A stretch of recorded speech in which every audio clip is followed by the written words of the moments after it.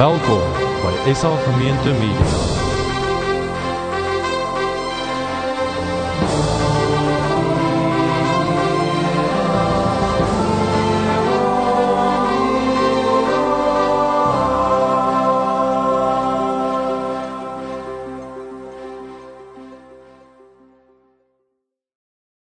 Ons gaan vanoggend saam lees uit Genesis hoofstuk 12.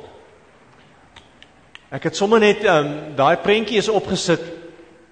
Ek dink soms is dit belangrik dat ons as kerk ons ore moet oop. Ek dink ons moet hierdie ingesteldheid hê van Here, praat, werk. Ons moet dit nooit verloor nie. Kom ons lees saam. Genesis 12 vers 1. Verhaal van die roepingsverhaal van Abraham. Ek sal nou net gou so 'n paar lyne trek van hoe kom ons hierby uit. Genesis 12 vers 1.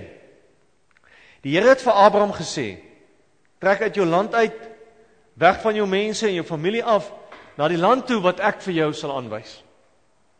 Ek sal jou 'n groot nasie maak.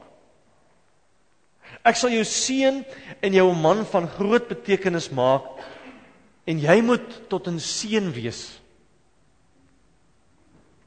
Ek sal seën wie jou seën en hom vervloek wat jou vervloek. In jou sal al die volke van die aarde geseën wees. Abraham het toe weggetrek, gehoorsaam aan die woord van die Here, en Lot het saam met hom getrek. Abraham was 75 toe hy uit Haran weggetrek het. Hy het sy vrou Sarai en sy broerskind Lot en al die besittings wat hulle bymekaar gemaak het en al die slawe wat hulle in Haran aangeskaf het saamgevat en hulle het weggetrek na Kanaan toe. Nadat hulle in Kanaan aangekom het, het Abraham deur die land getrek tot by Sichem se aanbiddingsplek by die groot Baarsersboom. Na die tyd het die Kanaaniete die land bewoon. Toe die Here aan Abraham verskyn en vir hom gesê: aan jou nageslag gee ek hierdie land. Abraham het daar 'n altaar gebou vir die Here wat aan hom verskyn het. Van daar af het Abraham verder getrek na die bergwêreld toe, oos van Bethel, waar hy tent opgeslaan het, met Bethel aan die weste kant en Ai aan die ooste kant. Daar het hy 'n altaar vir die Here genoem en die naam van die Here aangeroep. Toe het Abraham kamp opgebreek en algaande na die suidland toe besit. Ons lees tot sover. Jy kan met jou Bybel saamgebring het, hou maar oop. Ek gaan so hier en daar 'n paar van hierdie verse vir ons wys. Ons kry in Genesis 12 te doen met die roepingsverhaal van Abraham. God wat kom en vir Abraham sê: man, ek het 'n plan met jou lewe. En ek dink die belangrike ding wat ons vandag moet verstaan is ons reaksie op hierdie plan van God gaan ons toekoms bepaal. Right? So het God 'n plan vir elkeen van ons se lewens. Ons reaksie daarop gaan die toekoms vir ons bepaal. Met ander woorde, op 'n vreemde manier moet ons mekaar sê, ons hou ons toekoms in ons hande vas. Daar gebeur die volgende week en die volgende maand iets groots in Suid-Afrika, wat heel waarskynlik die toekoms van Suid-Afrika op 'n ander manier gaan beïnvloed. Ons is al 'n rukkie op die eiland, en baie van ons is nie so gek met sokker nie. Party is groot Manchester United ondersteuners en ander sokkerspanne ondersteuners. Maar met die afskop van die wêreldbeker is baie interessant wat gaan gebeur. Ek het sommer hierdie klip op afgekom. Party van julle het hom al gesien. Kom ons kyk gou 'n bietjie hierna.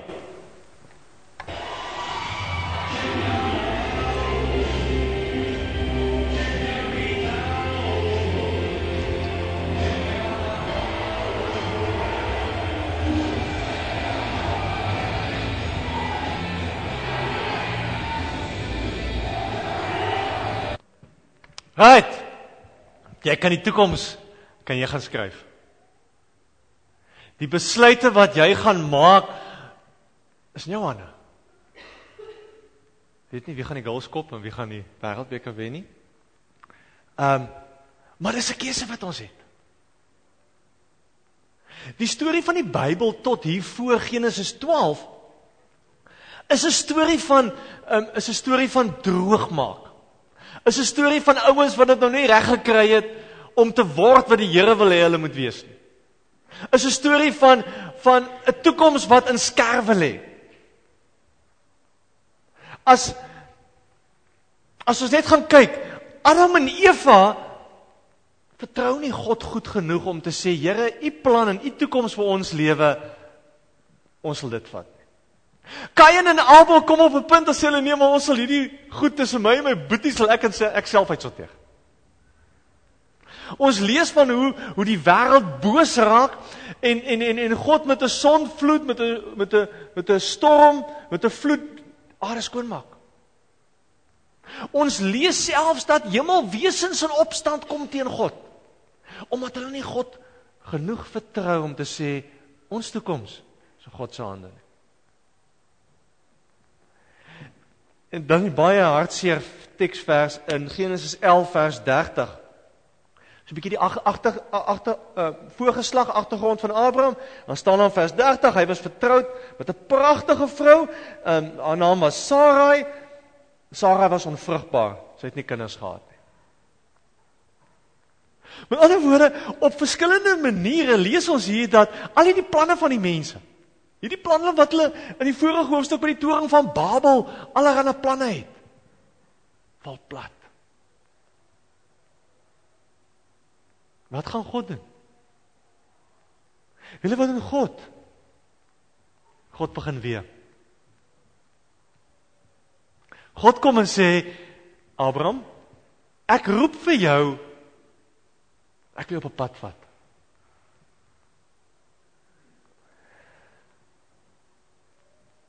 Ons lees hoe God kom en vir Abraham uitdaag. Ons lees hoe God kom en vir Abraham sê, wie Abraham, ek wil seker beloftes vir jou kom gee. Ek wil my aan jou kom verbind.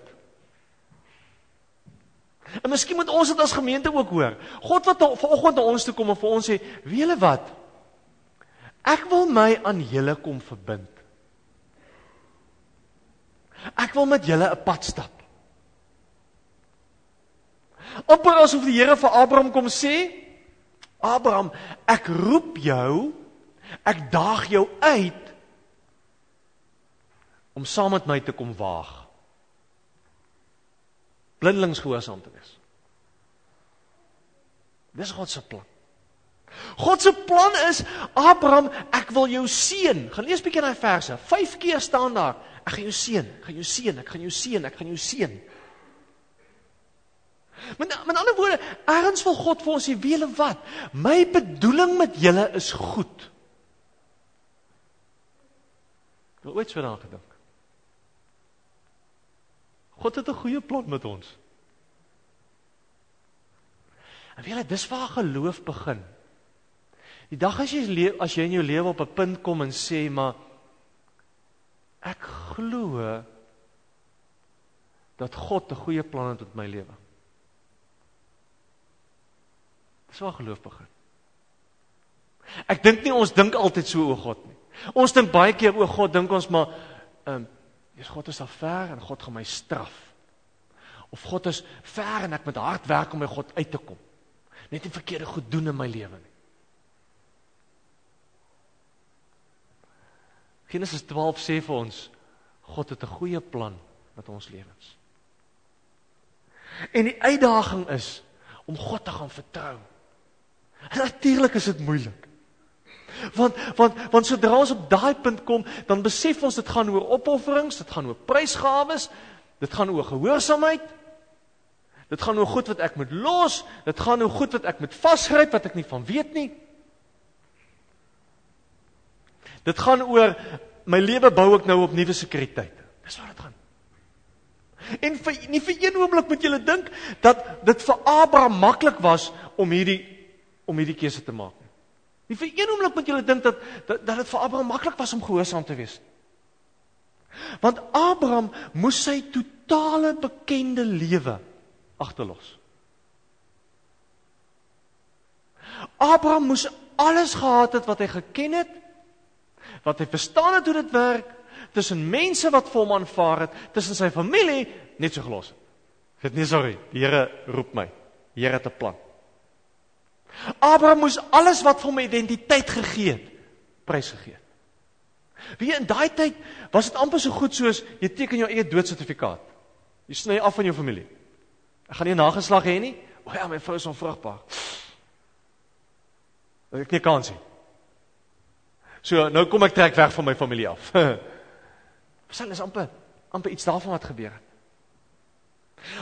Abraham moes God vertrou. En dit is nie maklik nie. Dis glad nie maklik. Wiele, ons bou ook baie sekuriteit en sekerhede in 'n bekende omgewing. Ja, soos 'n vreemde land. Maar hier het ons ook vir ons bekendheid gebou. Goed wat ons weet hoe werk dit, en daarin lê vir ons sekuriteit. Here sê moenie, bou jou sekuriteit op my. Die Here sê maar ergens op 'n manier mag ons sekuriteit nooit wees op goed wat ons in daar gestel het nie. Ons sekuriteit mag nie eens in die gemeente wees nie. Jou sekuriteit mag nie eens jou vriende wees nie. Nie in die eerste plek. Ons sekuriteit moet lê in God wat ons roep. In God wat beloftes vir ons kom neersit. In God wat sê, glo jy dat ek met jou 'n goeie plan het? Glo ons dit?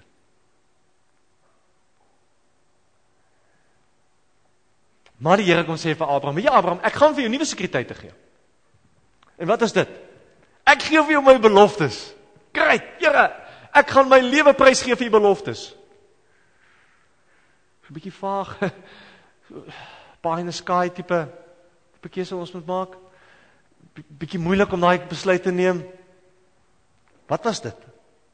Dit beteken, Abraham moet kom en sê, ek gaan God op sy woord vat. Want God sê vir my, Abraham, ek wil hê jy moet vers 1, wegtrek uit jou land uit, ek gaan jou 'n nuwe land gee. Ek dink op 'n sekere manier, verstaan ons almal iets daarvan. Hoekom sê ek dit? Antwoord gou vir my die vraag, waar is jou huis?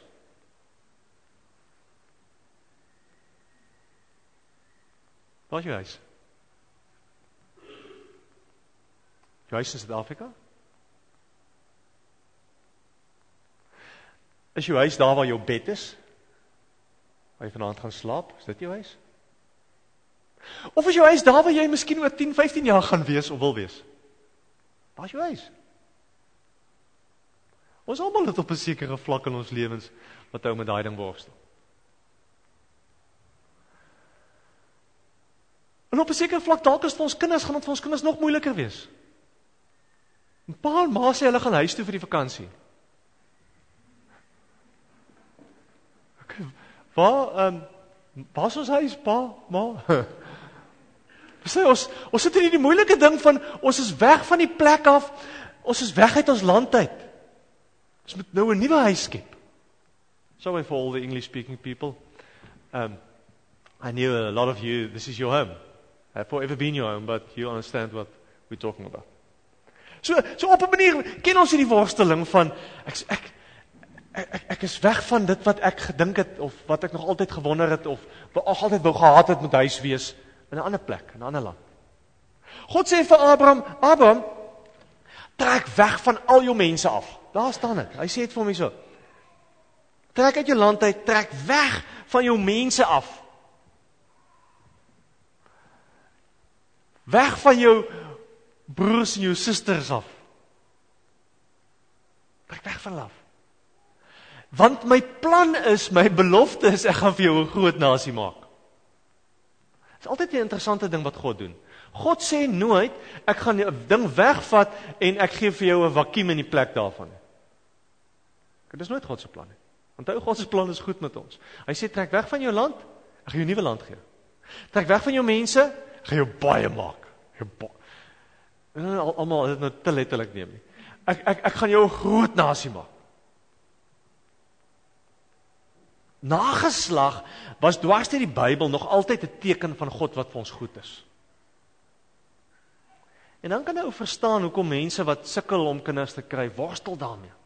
Want beteken dit nou God is nie meer vir my goed nie. Okay?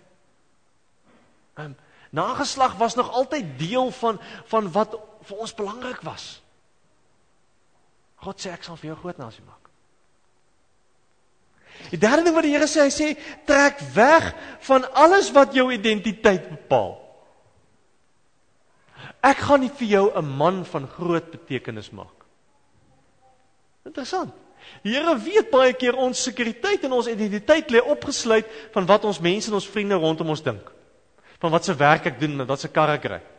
Baie van ons tyd het al nie bepaal. God sê, man, daai goed's niks. Ek gaan vir jou 'n man van betekenis maak.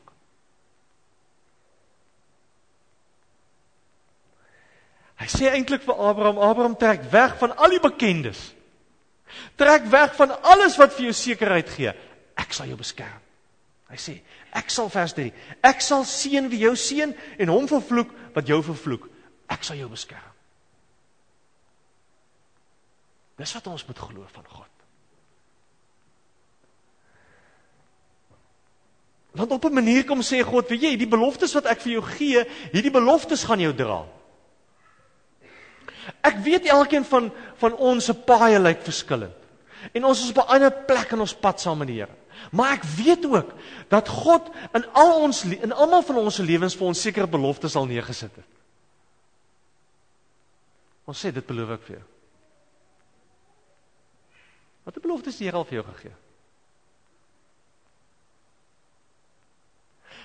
Wat 'n belofte is aan jou lewe wat die Here jou op 'n sekere kol gesê het, maar hou jy aan vas?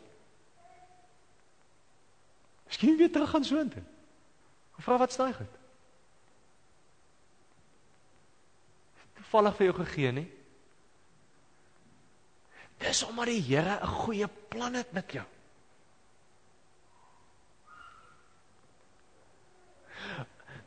Dis omdat die Here kom sê, weet julle wat, julle nuwe sekuriteit moet wees in die planne wat ek met julle het. Daar moet jou sekuriteit sit. Dit moet die goed wees wat jou begin dryf. En nou moet ons mekaar baie mooi die ding sê. Dis nie asof al die beloftes wat God vir Abraham gegee het, waar geword het in sy lewe nie. Luister mooi. Ek wil vir julle lees wat staan daar in Hebreërs 11.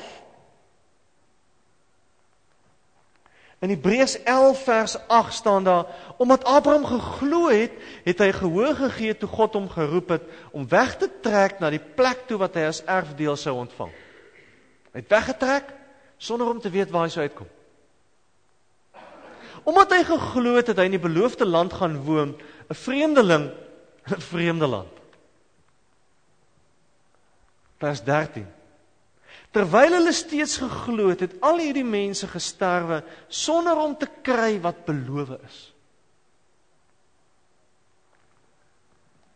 Abraham het nooit regtig Kanaan gehad nie. Genesis 23 sê, enige stukkie grond wat Abraham aan die einde van sy lewe gehad het, was 'n graf, daar by Magpela. Hy het 'n stukkie grond gehad waarna hy begrawe is. Al wat hy gehad het. Aan die einde van Abraham se lewe het hy 2 seuns gehad. Die een het hy op 'n manier maar weggejaag. So. Dwars deur Abraham se lewe was daar maar stryd en konflik en dinge het nie vir hom uitgewerk nie.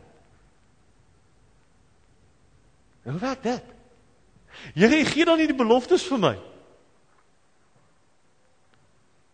Wat moet ek doen? Uitdaging is. Die uitdaging is, en dit moet ons vir mekaar sê, is, ek volg God, al weet ek nie hoe lyk môre nie. Dis die uitdaging. Ek is aan God gehoorsaam, want hy weet hoe lyk môre. Nie ons nie. Ons dink die toekoms is in ons hande, en op 'n manier is dit, met die keuses wat ons maak, maar die toekoms is in God se hande. Sy plan vir my, vir jou, vir ons as gemeente, dis die ding wat belangrik is. Hy weet hoe die goed vorentoe lyk. Ek en jy stap maar agterna. So op 'n manier moet ons in ons lewens kom en sê, elke saak op ons pad moet ons anders begin bid oor. Sê, Here, wat is u plan hiermee? Here, ek moet hierdie besluit neem tussen hierdie twee werke. Wat is u plan? Elke saak op ons pad moet ons gaan vat en sê, Here, hoe moet ek u hiermee vertrou? Wat maak ek hiermee? Here, watter beloftes gee u vir my oor hierdie besluit, oor hierdie keuse, oor hierdie swaar ding op my pad? Here, watter goed is daar, watter sekuriteite is daar wat my terughou, wat my keer om aan u gehoorsaam te wees? Dis die vraag wat ons moet vra. Moeilike vraag. Nie maklike vraag nie. Vraag wat jy op 'n punt gaan bring in jou lewe wat jy sê, maar is te veel, is te groot, is te erg. Ek bang hiervoor. Bietjie onseker. Ek dink ons almal was al of is in ons lewens op daai punt. Sê, Here, ek weet nie wat ek moet doen aan môre nie. Ek weet nie hoe dit goed vorentoe gaan lyk nie. Here, ek sit met hierdie ding wat op my pad gekom het wat ek nie gekies het nie. Wat maak ek hiermee? Geloof is waag. Geloof is, ek glo, hier's 'n God wat 'n goeie plan het met my. Daarom gaan ek hom vasgryp. Dis geloof.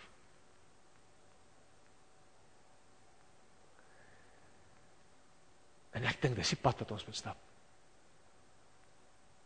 As gemeente, maar ook elkeen van ons, goed op ons paaie. Hoekom? Hoekom doen God hierdie goed?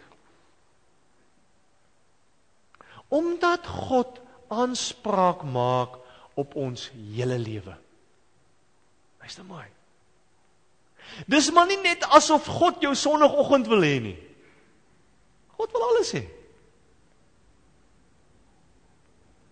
Dis nie maar net asof God op 'n manier jou Dinsdag aand wil hê as jy 'n selgroep byeenkoms het nie. Hy stel in jou lewe belang. Hy stel in elke faset van jou lewe belang. Want God se plan is om ons te vorm. Luister mooi. God roep vir Abraham, hy sê vir hom, Abraham, gaan sodat ek jou kan maak. Luister mooi, daar staan dit. Trek uit jou land uit, gaan. Ek sal jou maak 'n nasie. Ek sal jou maak man van betekenis. Hoekom roep God ons? Hoekom vra hy van ons om gehoorsaam te wees aan hom? Want dit is die manier hoe God ons wil vorm. Hoe God met ons wil besig bly. Dis in ons waag saam met God. Dis in ons gehoorsaamheid. Dis in hoe ons kies om God te vertrou, dat ons gevorm word, mense word, met wie hy kan werk. God wil vir Abraham 'n nasie maak. Hulle sê vrou vrugbaar. Dit maak nie saak nie.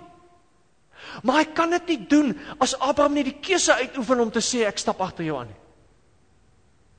God wil vir hom 'n man van betekenis maak.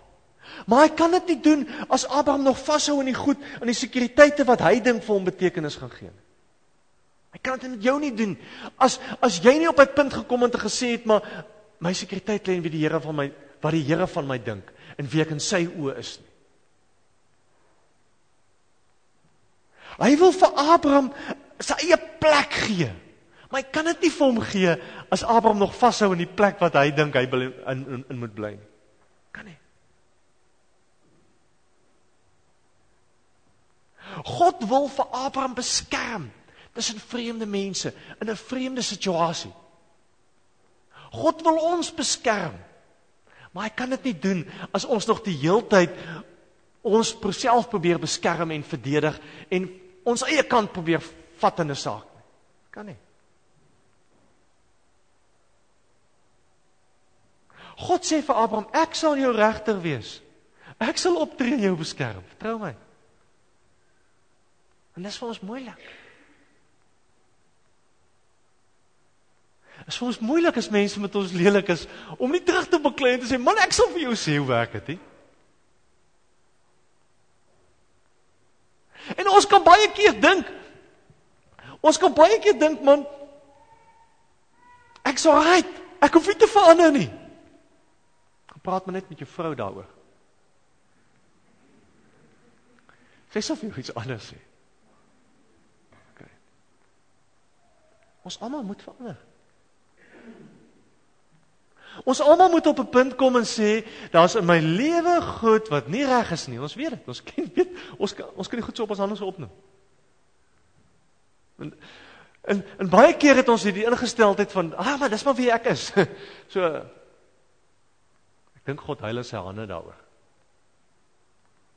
Omdat sy plan vir ons soveel meer is, soveel groter is. Omdat ons soveel meer kan wees as wat ons op hierdie oomblik is.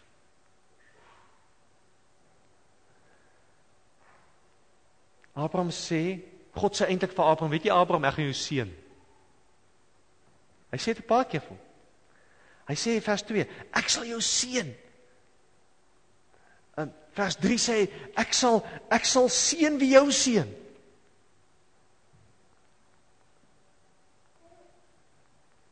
In al hierdie goed moet jy ontdek, Abraham, ek wil vir jou goed wees. Dis hoekom ek jou uitdaag. Jy moet altyd onthou, die dag as jy op 'n punt kom in jou verhouding met die Here, en dis 'n lelike woord, maar ek kan nie aan 'n beter woord dink nie, en jy dink jy het gearriveer, is jy in die moeilikheid. Die dag as jy in jou verhouding met die Here op 'n punt kom en dink, jy verstaan nou hoe werk dit en jy het alles mooi uitgewerk, en jou verhouding met die Here is right, is jy in die moeilikheid. Jy is in die moeilikheid as jy op die punt in jou lewe kom en sê, my godsdienste goed is min of meer uitgesorteer, ek is rustig. Dis nie. God sê, ek wil jou vorm, ek wil jou maak, ek wil jou nog beter maak. Ek wil jou nog 'n dieper mens maak. Dis God se plan. Hoekom hierdie dramatiese ingryping? Hoekom wil God in hierdie proses met ons besig bly? Ek wil vir julle lees. Genesis 12 vers 2 staan daar. Ek sal jou 'n groot nasie maak.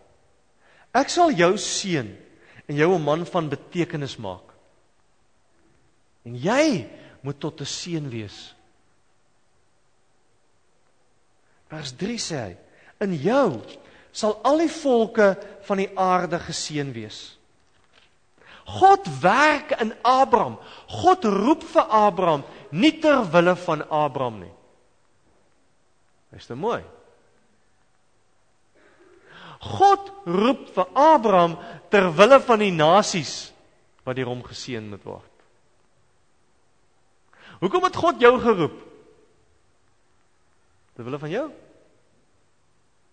Hoekom wil God goed in jou lewe uitsorteer, sodat jy kan beter raak? Hoekom het God vir ons as kerk hier neergesit, sodat ons okay kan wees? Ja, ter wille van ander mense. Ter wille van mense wat nog nie ontdek het hoe goed God is nie. Wat nog nie God se seën ervaar en beleef het nie. Dis hoekom God vir Abraham roep. God sê amper vir Abraham, weet jy Abraham, my roeping op jou lewe is nie die selfverbeteringsskema wat jy ekstra punte moet verdien en dan klim jy op die leer op nie. Dis nie hoekom ek jou roep nie. Abraham, ek roep jou terwille van elke mens wat jou pad gaan kruis. En gelees die Abraham storie. Dis wat gebeur. Koning van Egipte. 'n Priester Melchisedek. Oor en oor kruis Abraham se lewe mense sin. Presies dieselfde hoe dit in ons lewens werk. Ons lewens kruis elke dag honderde mense. Hoekom? Want ek werkte maar toevallig by die firma. Nee, want God het jou geroep. En jy moet tot seën wees van mense. Dis die roeping. Dit was nog altyd God se plan. Wat sê Jesus toe hy aarde toe kom en sê, ek gaan julle vissers van mense maak. Gaan wees my getuies. Word ligdraers. Altyd die plan. Om God se seën na vreemde plekke en vreemde mense toe te vat. Nog altyd die plan. Ek wil afsluit. En Abraham doen 'n interessante ding. Oral waar hy kom, gaan bou hy 'n altaar. Daar staan vers 6. Vers 6 staan daar. En Abraham het deur die land getrek en by Sichem se aanbiddingsplek, wie daar aanbid? Hy het daar aanbid. By die groot waarsêersboom. Wat 'n waarsêersboom? Ouens wat daar gebly, Kanaaniete se waarsêersboom. En daardie tyd het die Kanaaniete daar gewoon. Toe het die Here aan Abraham verskyn en vir hom gesê, aan jou nageslag gee ek die land. Abraham het daar 'n altaar vir die Here gebou. En dan lees ons verder in vers 8, dan trek hy 'n bietjie verder af na Ai toe, Bethel toe, en dan bou hy daar 'n altaar vir die Here. Wat is dit? 'n Altaar, om 'n altaar te bou, het 'n geweldige simboliese handeling gehad. Dit was eintlik 'n openbare verklaring van geloof. Want wat doen hy? Vat 'n klomp klippe sit om mekaar, hier kom 'n Kanaaniet en sê, wat maak jy? Sê ek, nee, ek bou 'n altaar. Waarvoor bou jy 'n altaar? Nee, ek bou 'n altaar vir my God, want my God het my geroep, en my God is goed. Alright. En elke keer as hierdie Kanaaniet by hierdie hoopie klippe verbystap, dan besef hy maar, wow, hierdie het die altaar hier gebou vir sy God, en sy God is blykbaar goed. Verstaan jy hoe werk dit? So, hy bou 'n altaar daar, as 'n simboliese handeling van sy God wat goed is. As 'n simboliese handeling van God is hier, tussen al hierdie mense. Slegtes en die goeies nie.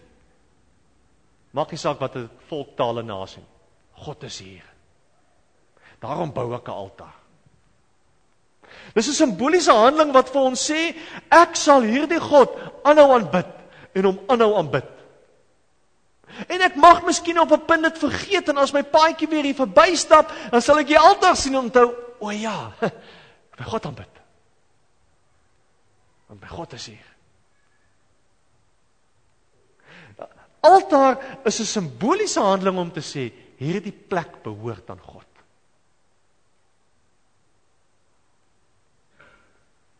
Wat moet ons doen? Kliphoopies gaan bou hier op die hoeke hier in Engeland se straat. Nee. Ons lewens is God se tempel. Dit is die Nuwe Testament sê. Ons is die altare. Maar ons lewens moet vir mense herinner dat God goed is en 'n goeie plan het met elkeen van ons. Ons lewens moet vir mense vertel, God is hier.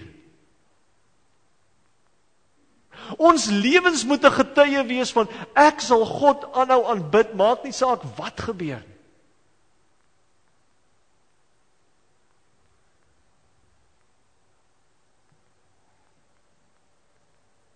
Ons elkeen is besig om ons toekoms te skryf.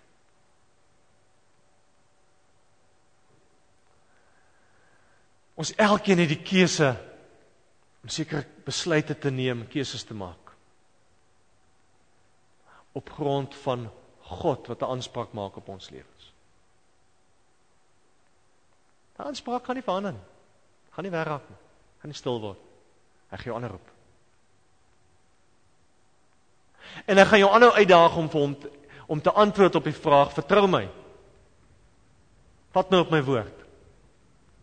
Bou jou sekuriteit op my. Ek het 'n goeie plan met jou. Dis wat ons moet glo. Dis hoe ons hierdie pad moet stap. En ek wil daai pad saam met julle stap. Ek moet dit ook glo. Wil dit ook glo. Ons staan aan die begin van 'n nuwe seisoen vir ons as gemeente. Hier is ongelooflike goed wat hier gebeur. Maar weet julle wat? God is nog nie klaar nie. Hy is nog nie klaar met ons nie. En dit maak my opgewonde. Kom ons raak stil.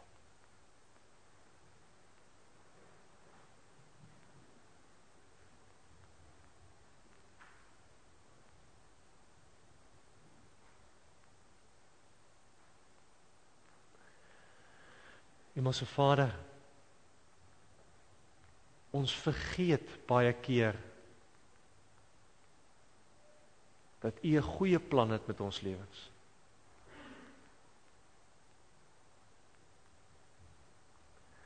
Ons vergeet baie keer dat U 'n goeie God is.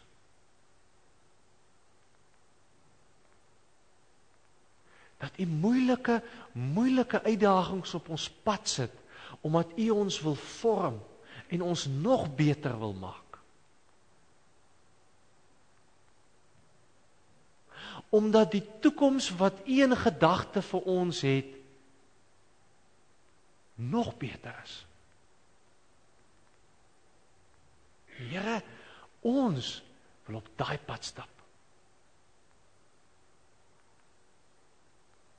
Here, ons sukkel met soveel goed in ons lewens.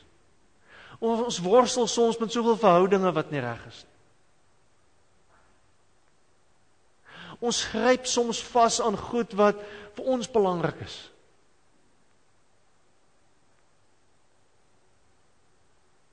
En ons moet kom bely dat dit vir ons moeilik is, Here, om gehoorsaam te wees. Blindelings gehoorsaam te wees. Ons moet kom bely, Here, dat ons lewens soveel keer gaan oor ons. Dat ons vergeet dat U ons seën sodat ons 'n seën kan wees. Dankie dat U vir ons goed is, Here. Dankie vir soveel wat U vir ons gee. Wat ons verniet by U kry.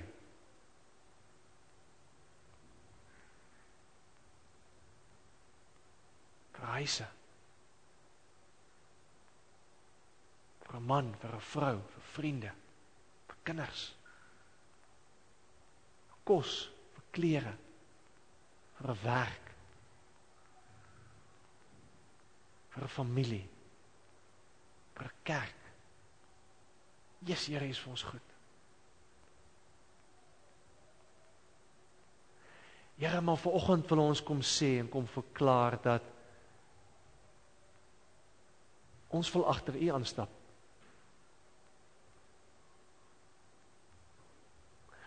Ons wil aan U gehoorsaam wees.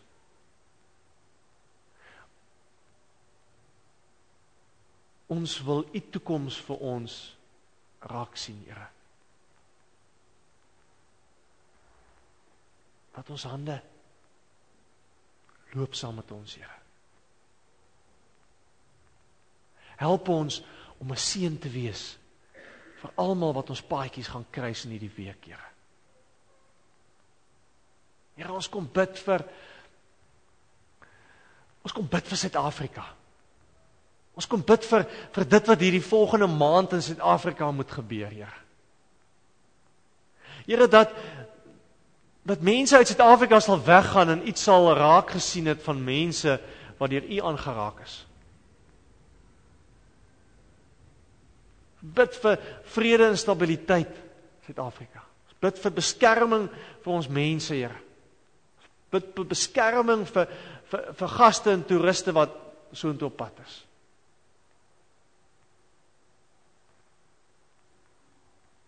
Here, ons kom bid vir soveel mense wie se lewens geraak is deur die hartseer gebeure bo in Kumbria. Families wat stukkend geskeur is.